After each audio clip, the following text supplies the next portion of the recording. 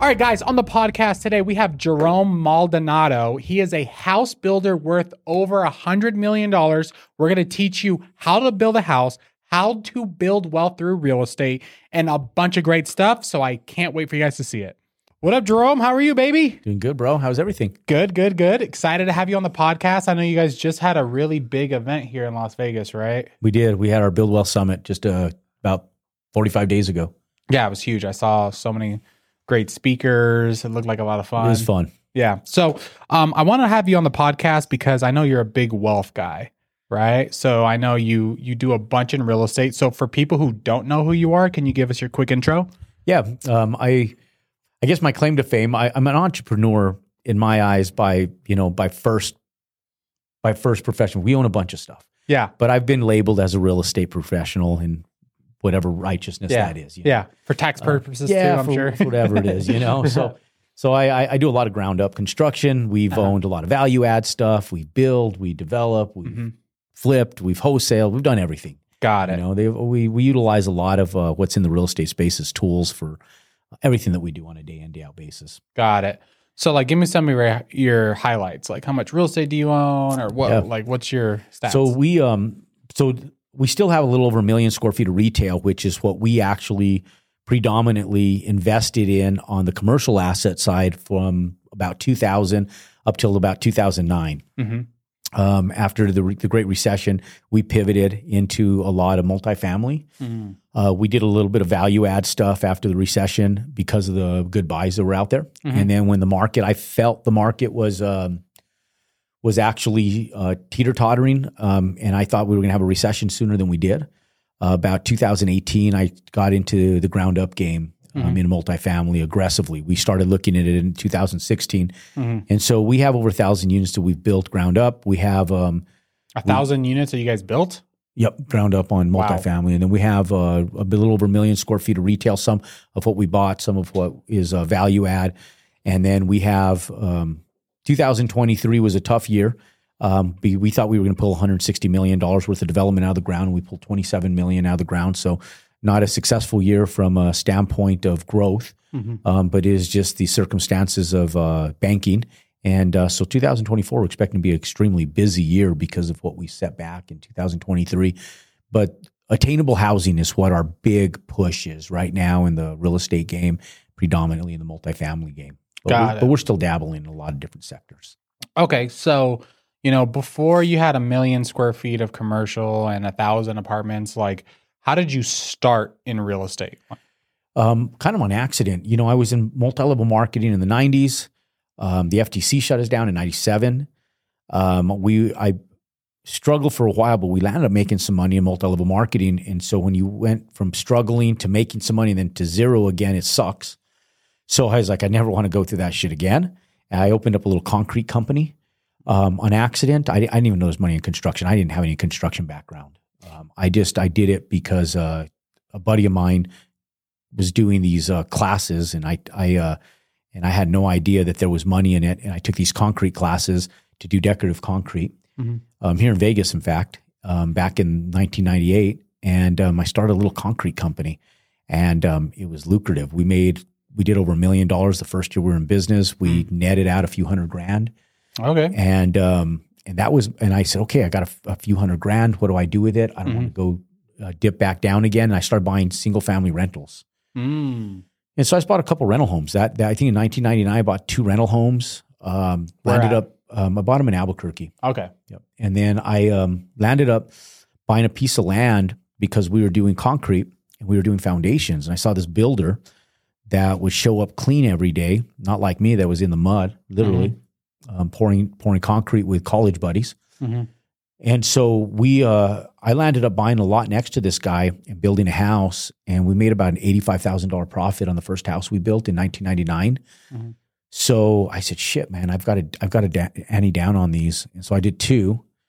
And those were so profitable that I landed up becoming a big builder. We were crushing down a bunch of builds.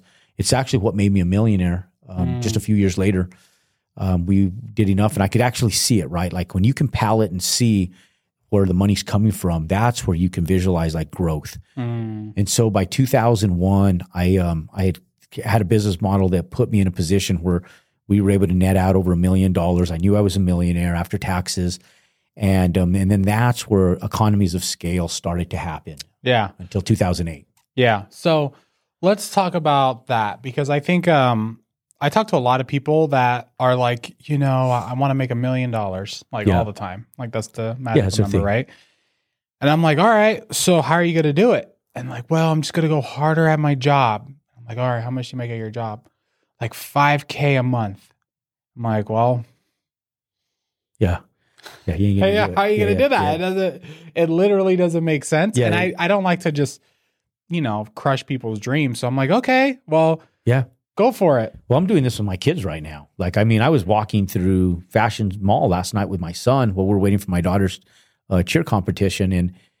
And he's at a point now where he's just starting to drive. He's about to turn 16 and he wants his own money, right? Because we walk into Pacific Sun or whatever it is. And he wants these shirts. And it's like next week's Christmas. And it's freaking Christmas in my house every damn day, man. My kids get stuff every damn day. And so he's frustrated because I went and buy him these T-shirts. And he goes, I just want my own money. I'm going to go get a job at Whataburger, McDonald's. And I go, Jacob, great. Just stay focused on, let's build these houses. I do want you to get a job this summer. But I see, he goes, I'm just going to make a ton of money. And I said, well, he has a buddy that his parents own a roofing company, and this kid gets everything he wants. They buy. I mean, he has the newest skis. He has the newest clothes. He has the newest everything, always. And we don't raise our kids like that. Yeah. Because I didn't come from that. Yeah. So I told him, I said, you're going to get a job, but I said, you need to pay attention to what we're doing, and you're going to build a house, because that's my whole thing with my kids is you got to build a house before you go to college.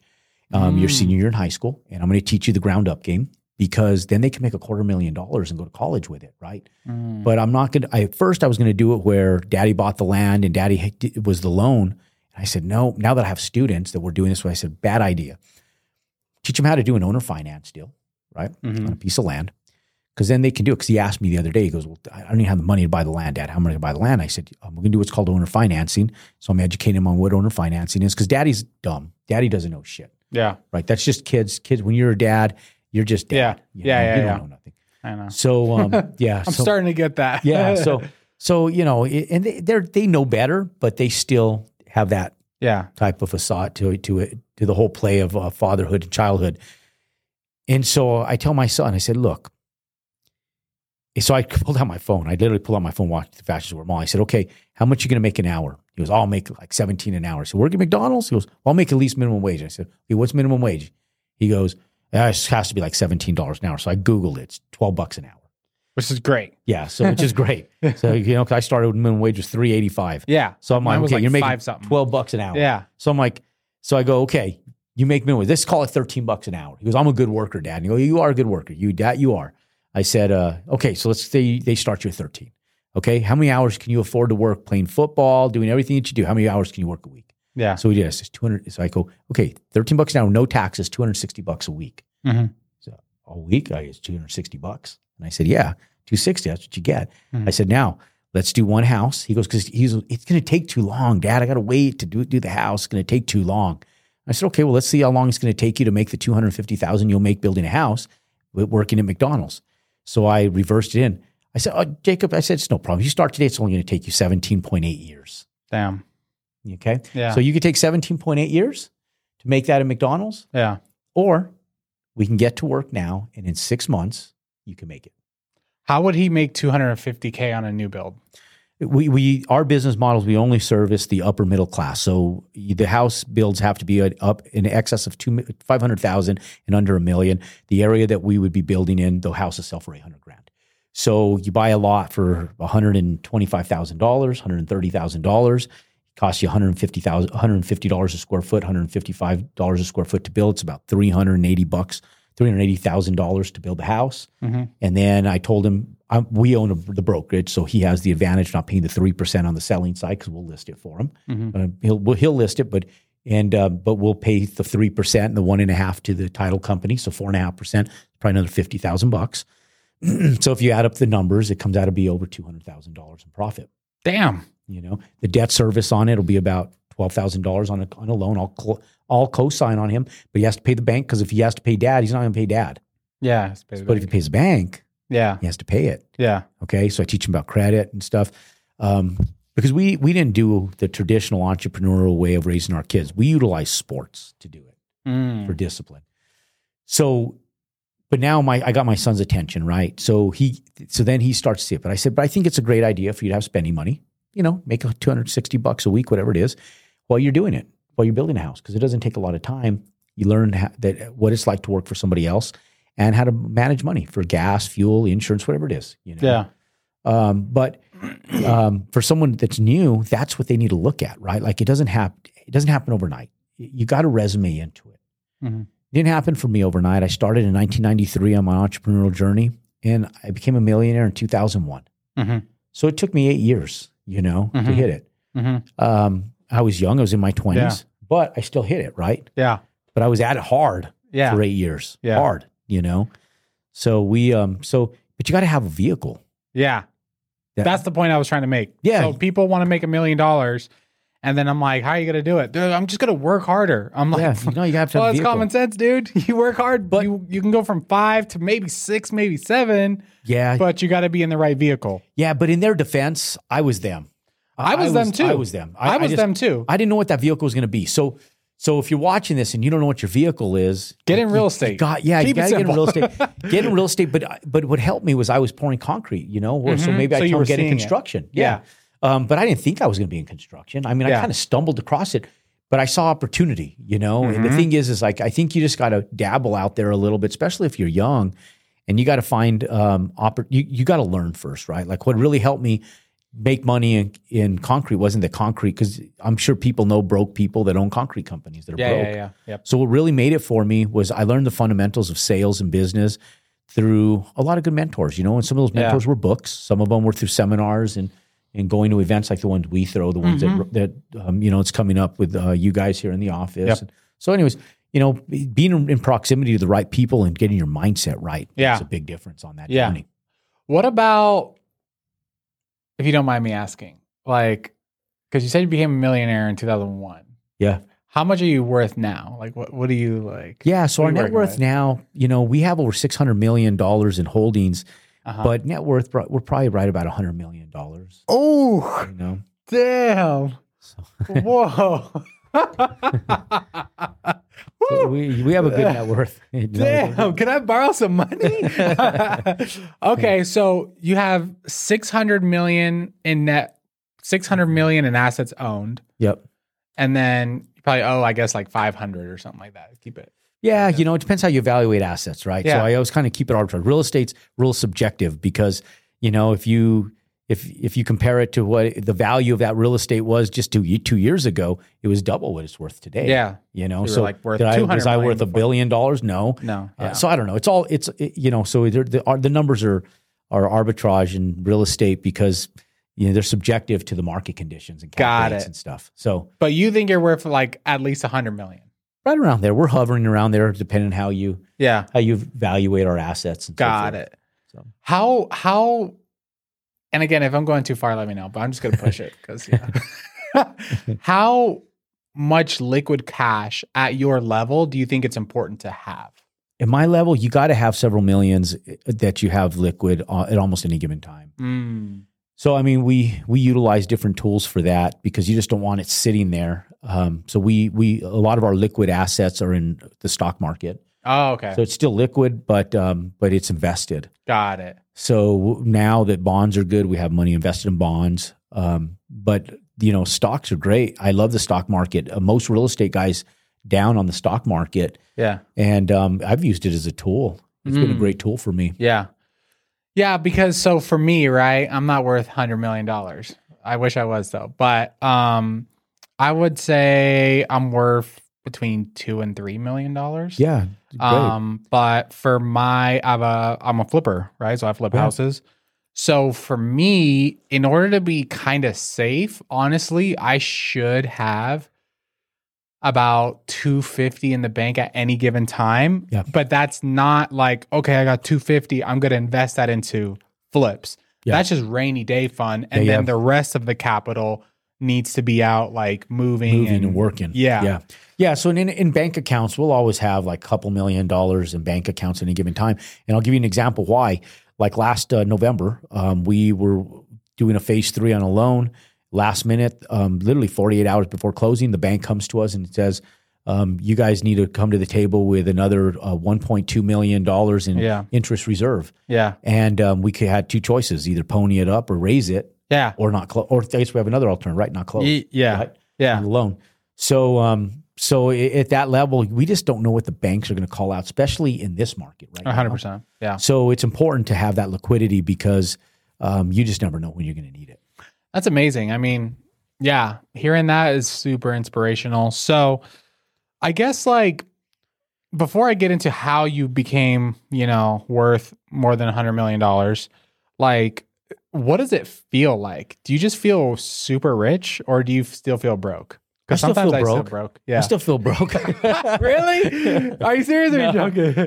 We have a good life, man. I mean, there's times I do. I was like, damn. Like, I mean, even just the other day, God, one of my partners calls me up and he goes, because I mean, banking sucks right now. So like, I went to one of the Berkshire Hathaway meetings and somebody gets up at the Berkshire Hathaway meeting at the annual meeting, the big one. Yeah. And Warren Buffett and Charlie Munger would allow people to get up and ask questions in this one thing. It's one point in time in the meeting.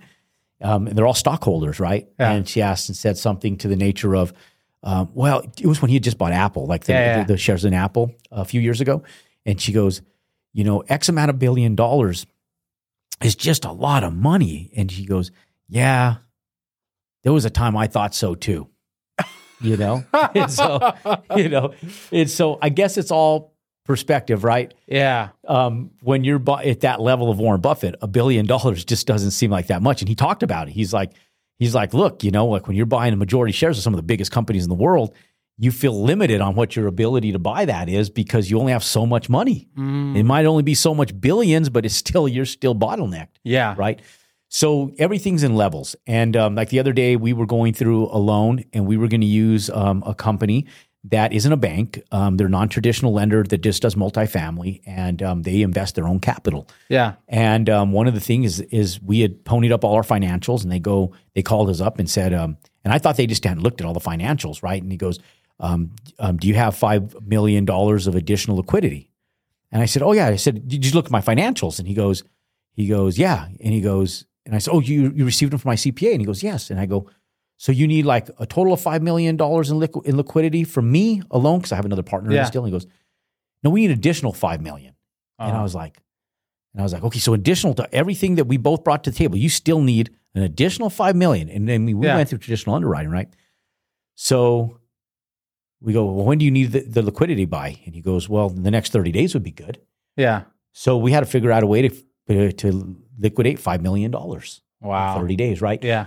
So so you feel a little broke in the moment, So you're like, damn, bro. You're like, I got to come up with $5 million of my own money that I can't just get, So you got to liquidate. So you have all this money, right? But it's all tied up. Right? Okay. So it's not that you don't have the $5 million, but you don't have it like right at your fingertips. The addition, because it's like an additional $5 million. And there's people that are at that level where that $5 million is like, oh yeah, I got another $5 million. Yeah. And we are at a level now where we down our financials substantially to lenders because our attorneys and asset protection guys instruct us to do so. So we do. Where at one point in time we're flubbing to go up on them. Yeah. Now we're doing the opposite. So that's a good feeling. Yeah. To be downing our assets. But yeah, I mean, it's all relative. I mean, we're not broke, like literally broke. We live a good life. We do whatever the hell we want to do. But to play the game at a high level, sometimes you feel a little bottlenecked at certain points in times. Yeah, because so I remember when I became a millionaire, and it's just random money talk, but I remember I became a millionaire finally, and then like $1 million in equity. Yeah. I was like, all right, dude, I'm for sure over $1 million. I remember I called my friend. I was like, dude, guess what? Showed him. And I was like, the craziest part, I still feel broke. Yeah. I'm actually more scared right now than when I had nothing. Because then you're just like, shoot, I don't want to lose this. And then I can do more. And then I remember first time I had like $1 million in the bank, I was like, all right, like I feel a little bit less stress for sure. I was like, there's definitely there. Once you hit that $1 million mark, it doesn't feel like nearly as much as you thought it was going to feel. 100%. Yeah, I felt richer when I made 10K, where I'm like, damn, I got 10K in the bank. But you have expendable capital. When you're trying to grow, man, it takes everything you got to grow, right? Yeah. So you always feel broke. Like my wife made statements in prior. She was like, we're the brokest rich people I know. Really? Like, we're worth millions of dollars. But she's like, because there'll be certain points in time where I'm like, okay, we're getting this loan. We're trying to scale to this.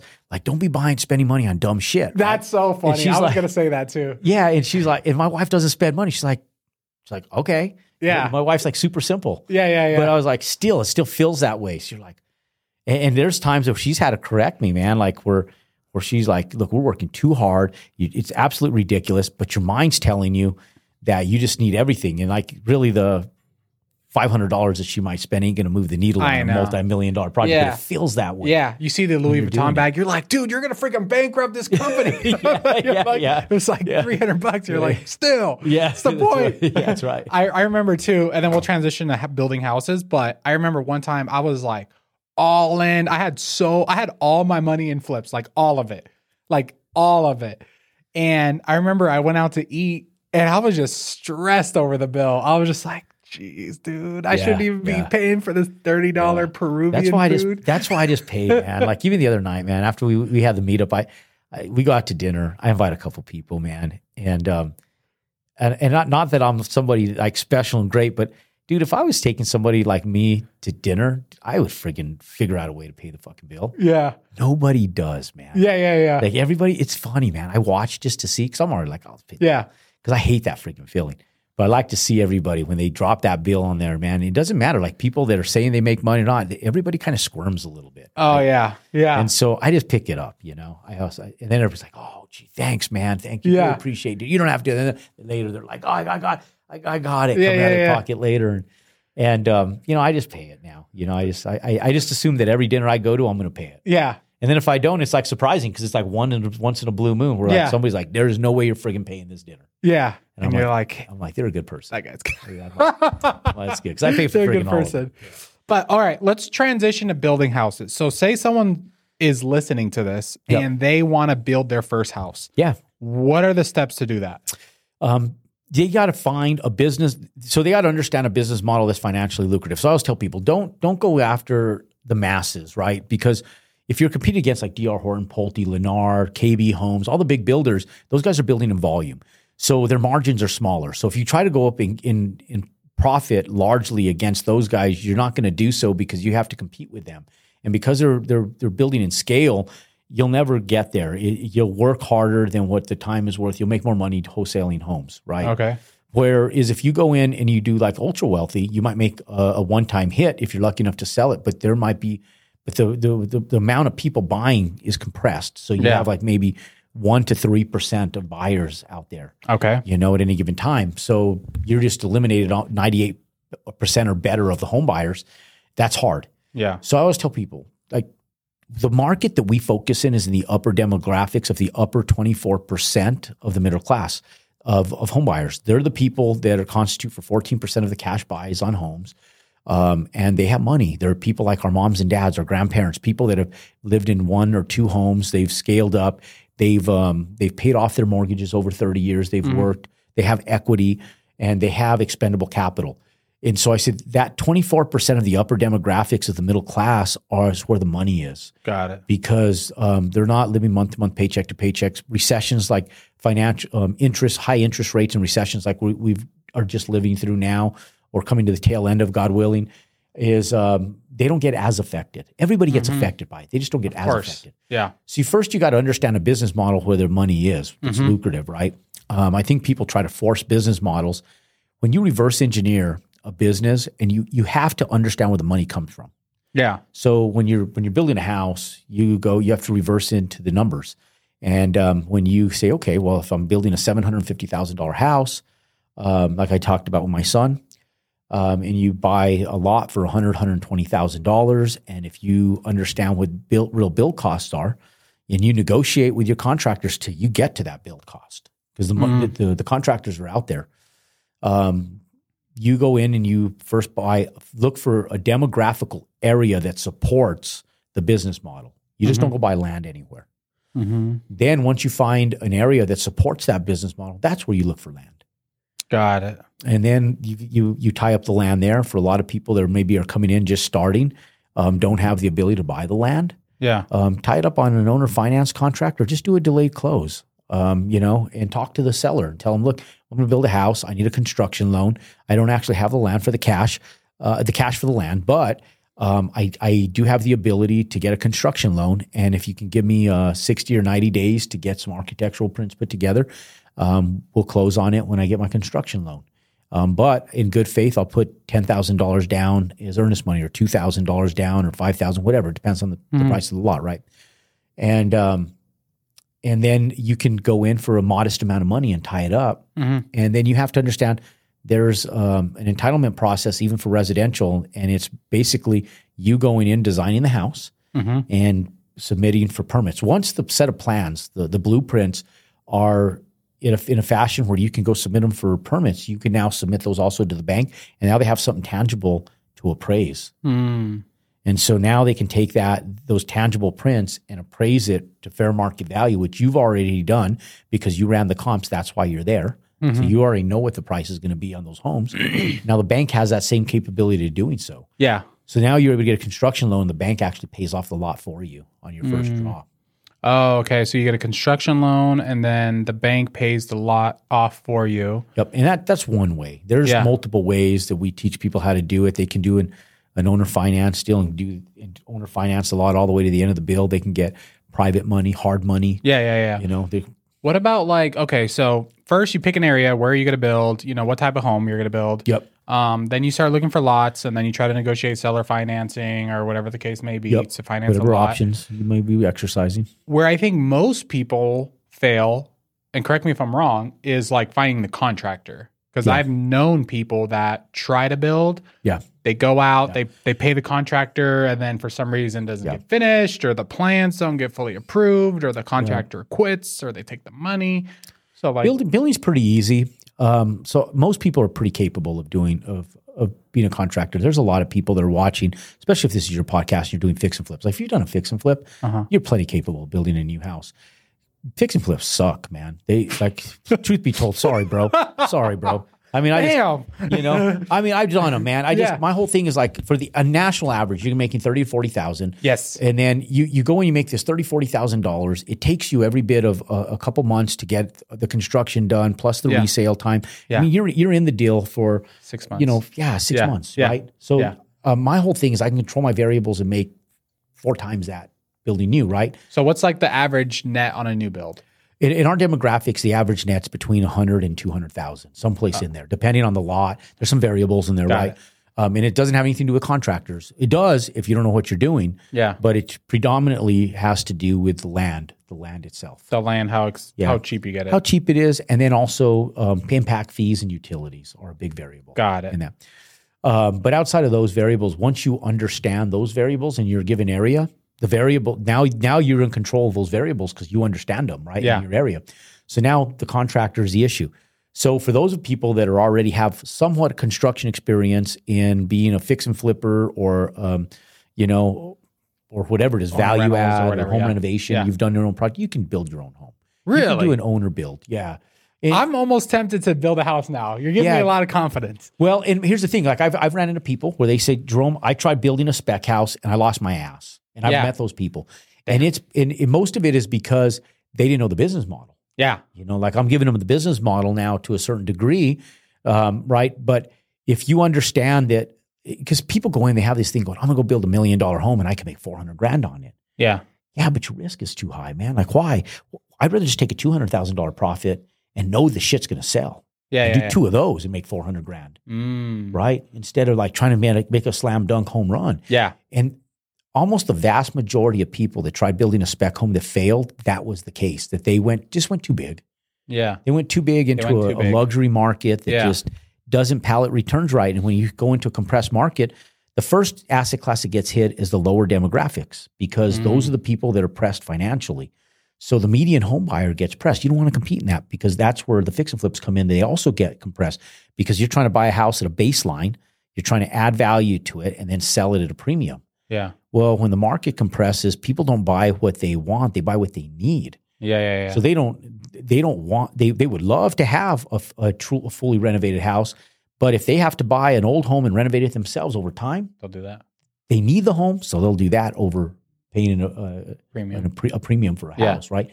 So, and if you only have a small marginal profit in there, that profit goes towards lowering the price to get rid of the project. Yeah. Ryan and I just talked about, that's what he said this year was for him, on all his properties. Yeah. That it was a washout year where he just was trying to get rid of inventory. Oh yeah. 100%. So with these, you'll still profit. Like even in 2008, I think my lowest profit was like $80,000. Okay. So how do you find a good contractor to build a house? Yeah. So the way I do it, like I do it this on multifamily in the scale, and I do it big. But you go into an area, you do it just like hiring an employee. So a lot of times I will find out who's building like in that area. And I do that through like the real estate brokers, the real estate agents. Who are they selling lots to, right? Like what other contractors are they selling lots to? So those are that's a good first outreach. You look at their homes, they're in the area, you know the quality of what they're building. So you know what you know what you're getting. Then we also do an outreach through third-party sourcing like Angie's List or Home Advisor or some of these places, right? And I know what I'll do is like I'll have my office. When we're doing it for multifamily and I'm going into a new area, I would just have my office set me up appointments with every multifamily general contractor in the area. And I'll just simply Google multifamily general contractors in Washington State, whatever. And it's a process of elimination. So we'll go in and I make the best use of my time. So first we'll send out an email to all of them, and typically we'll have a set of plans already, or at least conceptual drawings. Say, hey, first and foremost, I want to make sure that you build this asset class, right? And this is your bucket, because it might not be. They might only do like little residential garages or ADUs or something, right? Yeah. So we want to make sure that they even do what we're looking for. So we'll do an outreach to friggin' everybody. Yeah. And we'll send out our plans to everybody. Then we wait to see who gets back to us. Yeah. And we usually will do that 2 or 3 times, because sometimes they just won't see our email because they don't have our email in their database. They don't know who we are. They think they may be getting solicited. So we'll do it twice, giving them the benefit of the doubt. Now, the ones that we get by referral, the ones that we think might be the better ones for whatever reason that is, we'll call them directly. And so I'll do an outreach of like 20 contractors and say, hey, my name is Jerome. Yeah. I'm migrating into the Phoenix market and I'm looking for general contractors that can help me with some of our ground up builds. Yeah. Do you do, our builds are usually X amount to X amount, like, $500,000, $1 million. And we do a lot of 3-bed, 2-bath, 2.5 baths with 3-car garages, single story. And we cater to the upper middle class, empty nesters and retired folks. Is this a product that you feel comfortable building, and 2, you even have interest in building? And some people may say no, and some people are going to say yes. Some people say yes, and then they don't show up. So then we say, and they'll say, so we'll ask them if they're open and taking a look at a set of plans, and then we'll email out to all of them. Got it. And then we go from that product of elimination to a second one where we start talking to them about what they charge, how they charge, right? Because there's different ways that contractors charge. They can do a cost plus model, which they charge a percentage of labor and materials. They do a bid model, which typically they'll just bid the project. They'll do a flat fee, which is great. We love flat fee contractors. Or they'll do some of them will even collateralize their equity if in the build and get paid on the back end if you hire them, which gives them an incentive as well. Yeah, especially when you're new. Yeah, and it's a good barrier of entry, and then some of them will even do it as a consultant just to get you some permits. Yeah, and then you can go build it yourself. Got it. So there's different ways, right? Yeah. So we start talking to them about that, and then we do an on-site with like maybe half a dozen to a dozen contractors on site. And so we're looking at different things when we do the outreach, right? So we start setting them up at 8 a.m. in the morning, sometimes earlier, and we schedule them back to back to back. Yeah. Every contractor. Yeah. Who shows up on time? If they don't show up on time, do they at least communicate with us? Right? So it's like an interview process. Yeah. For the best guys, right? Yeah. They fit your business model. They fit your business model in regards to what you're building. Now they fit your business model in the way you want to pay. Then you eliminate some of them that way. Now, who are they as a person? What's their character? So now that's what we're interviewing for third. And so then we get them all on site and we talk to them. We meet them at the lot. There's nothing to look at because it's dirt, but there's a set of plans and a tailgate to a truck typically or a hood of a car. And you're unfolding these and you start talking to them and you ask them about their bandwidth, what their scheduling times are. You're asking them, what And then you address like some of your concerns. Say, most contractors are paying the ass. Do you have references? Obviously we don't know each other, but I want to know you. And we just want to make sure that you truly have the capabilities of performing. And this is at the time where you don't tippy-toe around stuff, because if that offends them, fuck them. You don't need them. They're the wrong contractor, right? Yeah. So this is where most people tippy-toe, and it's not. This is where you blast your contractor. Yeah. When you meet them on site, you blast them, because then you separate them, right? Yeah. So now if you have a dozen contractors that showed up that you met with over the course of 2 days, maybe you met 6 each day, now you're down to 5 good contractors. You blast the shit out of them with those type of questions in a good way. And I'm a pretty intense guy, so when I blast them, they're like, okay, this guy ain't fucking around, right? So, and so you just, it's just really about like you're interviewing them for a job, because you are. They're getting a job from you. And how do you stay protected in case you end up hiring the wrong contractor? Like, how do you protect yourself?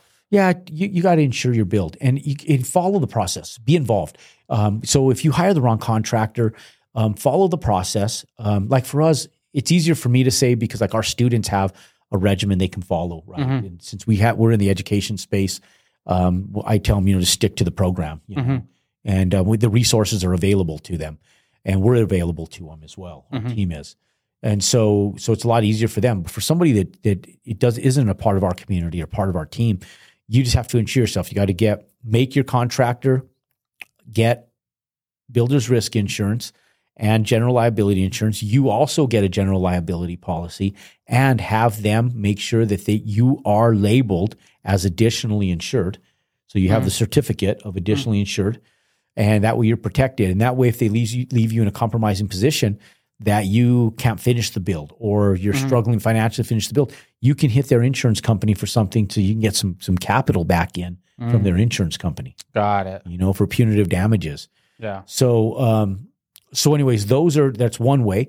The other way is if you pay attention to the process is not that hard. I would tell people, if you're going to go to the magnitude of building a house, go drive subdivisions. Where Pulte and D.R. Horton are building. And one of the reasons why is because you'll see the different processes of what the process of building a house is. Yeah. Okay? And on the Cliff Notes, by the way, remind me, there's a PDF that is a breakdown. Now, obviously, not everybody's going to understand how to fill out the breakdown of the PDF. Yeah. But I'll include it for you guys in the show notes. Yeah. Where it's a step-by-step, the sequence of building a house in sequential order. Got it. Of how to do it. We'll put it in the description of this video. Yeah, because it'll help them out. And it just gives you the sequential order. So if a contractor doesn't perform, you just pick up where the contractor left off. Yeah. And what I do to protect myself is I get the subcontractor's telephone numbers right off the bat. Because one, I want to, and the way I do that is, again, on the front end is the place to do it. You don't want to be collecting subcontractors' phone numbers on the back end when you're about to fire your contractor. Oh, so you get the main contractor and the subcontractor's information? Yeah, because I want them to sign off release of liens. All of them. Yeah. And so I'll get, so that's part of your due diligence, right? Like, that's your house. In 2008, I had built a retail center. Everybody was going through financial distress. The market was tough.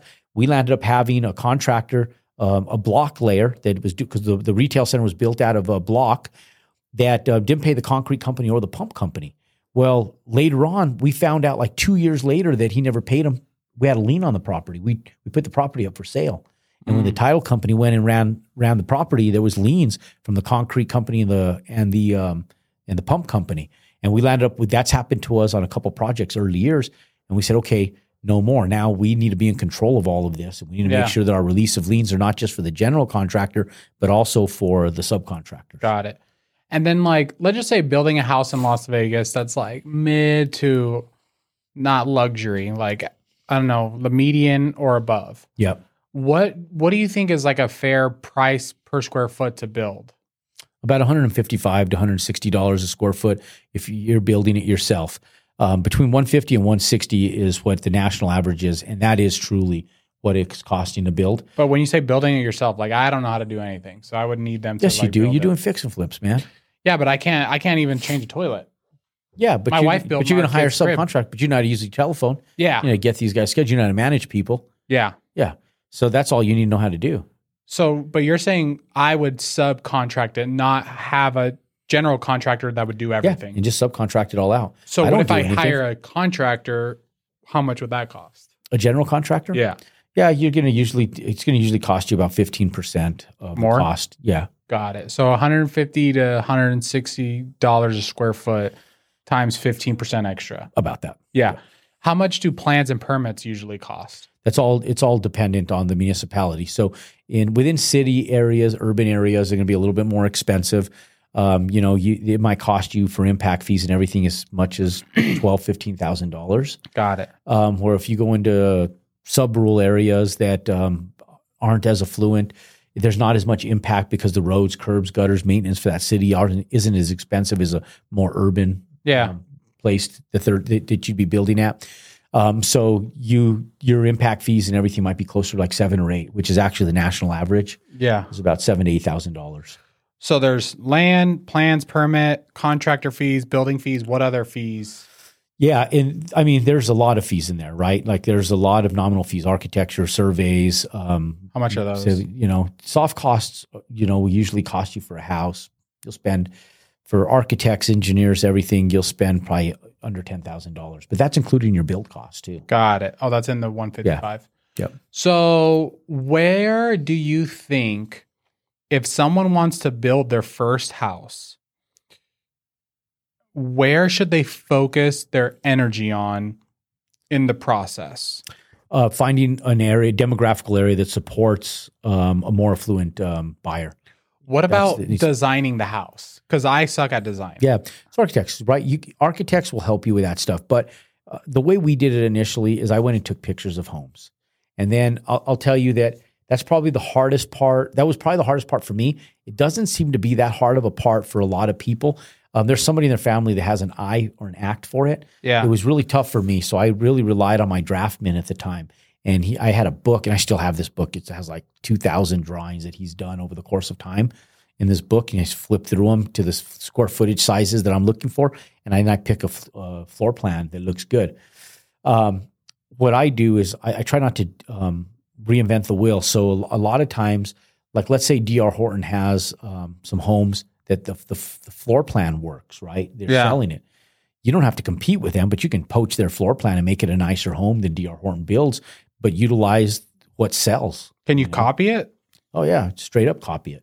Okay. Yeah, because that was another thing that I was worried about, because I was like, what if I build a house and then the design is off and it doesn't sell? Yeah, it can. It can happen. I had a kitchen where I made the breakfast nook too small, and I had to move the cabinets around on a center island because it pushed in too far. And that one thing made my house sit for a few months. Got it. And you have to pay attention to customer reviews when you sell your houses too. Yeah. You'll make some mistakes, Most of them, people like a wide open floor plan from the kitchen and the family room, the breakfast area, the breakfast nook. If you stay with the fundamentals, you'll do fine. Yeah. Women love big closets and they like nice pantries, stuff like that. You kind of follow that model, you're gonna do okay. What about like how long should it take to build a house, like in Las Vegas? Right now, because contractors, there's a lack of labor. There's a labor shortage. Probably 6 months. We used to do 120-day builds. It used to take us 4 months to do them. Damn. Do you build in Vegas? No, but I used to do land entitlements in Vegas. I did a lot. I used to sell to D.R. Horton, and it wasn't into Kaufman and Broad, KB Homes. Yeah. And those guys back in the day. So you think 6 months? 6 months is what it takes to build a house. Can you share, Nice because we're getting up on time, but can you share one of your worst and best new build stories? Yeah. So my worst new build story was 2008, obviously. I think it's probably the worst. I did everything wrong on this one build. And you get sloppy, right? So like I was crushing it. So everything would sell. Everything was selling. Yeah. So it didn't matter if the kitchen was jacked up. Didn't matter Sounds if awesome. you positioned it by a busy road. Yeah. So you learn a lot. So you go, okay, when people have choices, they have choices. And if yours doesn't fit the boxes and you can't check mark the boxes, it's not going to sell. So I stay away from houses that are backing busy roads, especially in semi-rural areas. If they're in inner city, it's different, right? Yeah. More normal. But I had a house that I'd built. We had been building in this 2,500 square foot range where we were building these perfect little 3-bedroom, 2.5 bath houses, 3-car garages. And I said, I'm going to scale in. I wanted to scale into $1 million homes. So I thought that's where the money was. So in 2007 or 8 or whatever it was, I decided to take on a few 3,000 square foot homes that were like 3,000, 3,100 square feet. And I built them, and there were 4 beds, 3.5 baths, and just everything got just slightly bigger. And then I couldn't sell the damn houses because the price went up, you know? So one is more expensive. And people kept saying, well, because the area I was building, people were mostly empty nesters. They're like, well, we really don't need a 4-bedroom house. We would buy it, but you know, we'd have to buy it at X amount, which is basically the price of the 3-bedroom house. Well, obviously I couldn't sell it for the price of the 3-bedroom house, or I was going to take a scrub on the rest of the rest of the build, right? On the square footage price. So I learned at that point in time that, you know, you got to stick to a business model that's doable. So that house sat. Not only that, the kitchen cabinets went too far into the breakfast nook. It was like a center island, and I opened it up too much. So I landed up until I was stubborn. I kept saying that I wasn't going to change it, and it would not sell. So we landed up having to just bring that cabinet down like that, and the house sold the next week. Damn. Yeah. It was crazy. I spent $5,000 changing cabinets, recutting granite, you know, readjusted, filling in the voids on the floor area for the tile and flooring. It was a pain in the ass for 2 weeks. But then it took me 2 weeks to do those renovations to the cabinets. But then it had been on the market for like 6 months. Oh, wow. And then like the next week it sold. Got it. So you just got to pay attention to those details. You got to build every house like you're in a recession. That's not that bad of a story. I feel like I have way worse stories. So new building might. Yeah, I mean, easier. I still made $80,000. Yeah, on that build. Jeez. I mean, I'm sorry, I did not on that one. I lie. That house I landed up, that was my lowest profitable house. I was making about $85,000 post recession, just barely pulling out of it. That house I landed up making $48,000. That's still really good. Yeah. So, and that's why I tell people, like, I like it because that's how I even got. I was one of the largest Subway franchisees. And I was doing it to fill retail space back in the day. Yeah. And the way I did that was by selling off homes. So I just perfected our business model, stopped doing bullshit stuff that I knew people didn't like, and I really paid attention to the details. And when I did that, houses kept selling. Yeah. Because people they're still buying. They're just buying the quality. So you just have to be the quality builder that people are looking for. Yeah. Because then it's the same price that everybody else is selling them for. Yeah. And they'll buy your product because it's the same price, but it's better than everybody else's. All right. Give me one of your best stories. On single family houses or just in general? Career wise, like best deal. Yeah. You know, I mean, the 2008 recession, I wish I would have known more about how you get wealthy in recessions. And I took advantage of it, but not to the magnitude that I wish I would have. And that's what I've been telling people about what's happening now. Like, we're crushing it right now because I know what's going to be on the other side of all this. You know, I'm building multifamily developments for free right now, basically because the values are so low. My stabilized values are barely meeting my construction costs. So it feels like I'm working for free. But in 5 years, man, 3 years, even 2 years, when I start doing cash out refis, I'm going to have a friggin' heyday. And I learned this from 2008 because I went to Phoenix and I put a portfolio together of single family homes. Phoenix got hit so hard. And you guys here in Vegas got hit hard. Yeah. You guys probably got hit harder than Phoenix. But man, it was depressing. I'd come over here, there was homeless people all over the streets, Sahara Boulevard, just freaking tense, which probably looks like it does today. Yeah. But in those day and ages, what we see today wasn't as prevalent as it is today. Yeah. So when you saw tents on the streets, now you see them on the streets in every city across the United States pretty much. But in those days and age, you didn't see them like you did today. So when you saw like Sahara Boulevard filled with tents and stuff, it was like, holy shit, right? Mm-hmm. So I went to Phoenix. I was a little more familiar. I was doing stuff here, but I was more invested in Phoenix. I put a portfolio of 12 single-family homes together and 64 units of fourplexes. I was paying between $32,000 and $40,000 per fourplex, and I was buying single-family homes for between $28,000 and $35,000 per home, and I was renting them for between $900 and $1,100 per month. That's really good. Yeah, so I was about $850,000 into this entire portfolio. I financed it all into one portfolio loan. I was making about $20,000 a month in rental income, and my note on it was about $5,000 a month. I was taking home about $13,000 a month in just cash flow. Damn. After I serviced all the debt. And that money was paying for my retail centers. It was one of many things that were paying for the retail centers. The Subway started paying for them. I opened up beauty salons. But I was taking that money out of those rents, and I was servicing bad debt on assets I had built pre-recession that almost took me under. It's trash can money. I just call it trash can money because you throw that shit at the interest payments, and you weren't making anything on it. And at the time, it friggin' felt like I was just working for free. It sucked. I felt like my net worth hadn't went up in 5 years. And then in 2015, I decided I was going to sell off that portfolio. And in 2016, I sold off the whole portfolio for $3.9 million, $850 in. So that in itself was already a win. So I crushed it with that. But then I was like, okay, I'm going to have this tax liability. So I did for the first time a 1031 exchange. I bought an 84-unit apartment complexes in Tolleson, Arizona. I still own it now. Bought it for $7.8 million. I went from commercial broker for multifamily commercial brokers to I met every commercial broker in multifamily in Phoenix at the time to learn the game, right? And I didn't have any investors. I did it on my own. I didn't know about syndication. Didn't know about any of that shit at the time. And I went and bought this property. Didn't even know it was a value add property, but it was a nice apartment complex. And I didn't even think I could get it. And Joe, this guy Joe with the Orion Group, he helped me out with it.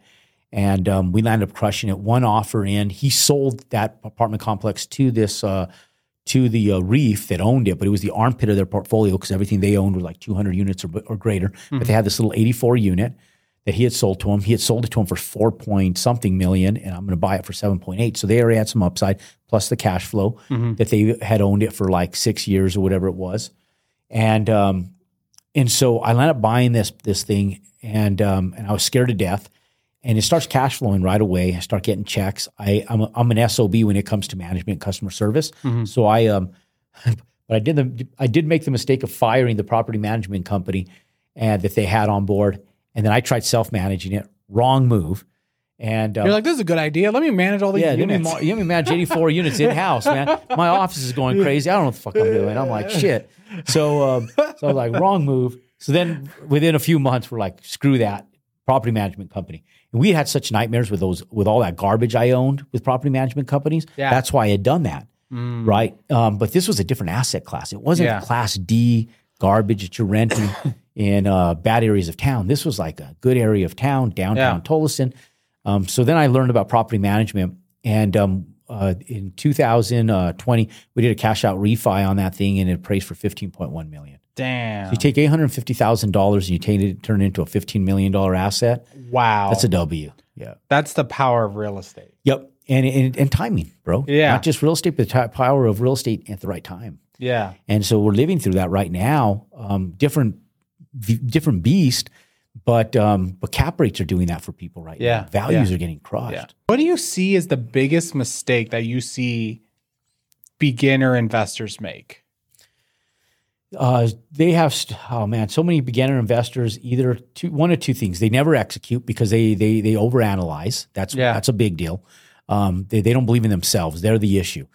And second, they have shiny object syndrome. They're trying to do everything everybody's doing that they've had wins in. Yeah. They're all over the friggin' place. Yeah. They need to focus. They need to get honed in on something that they know for sure has returns. Got it. That are safe returns.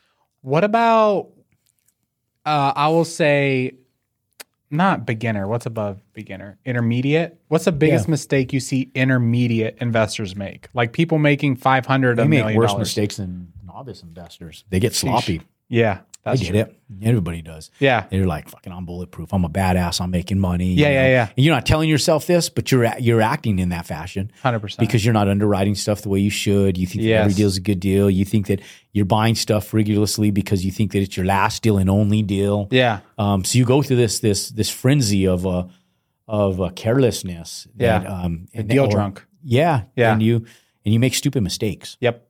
And so many median investors do that. I did it. I did it with land. That's why I still own a shit ton of land from pre-2008 because I bought all this land thinking that the earth was going to run out of land to build houses on. So every time I found a good deal on a piece of land, I bought it. or what I thought was a good deal on a piece of land. Now I own all this land that I still can't build on. Yeah. Oh, damn. So anyways, we all make those dumb mistakes, but that's probably the biggest mistake. And they don't learn how to truly underwrite stuff. You really got to learn how to underwrite things like a financial institution, like a bank.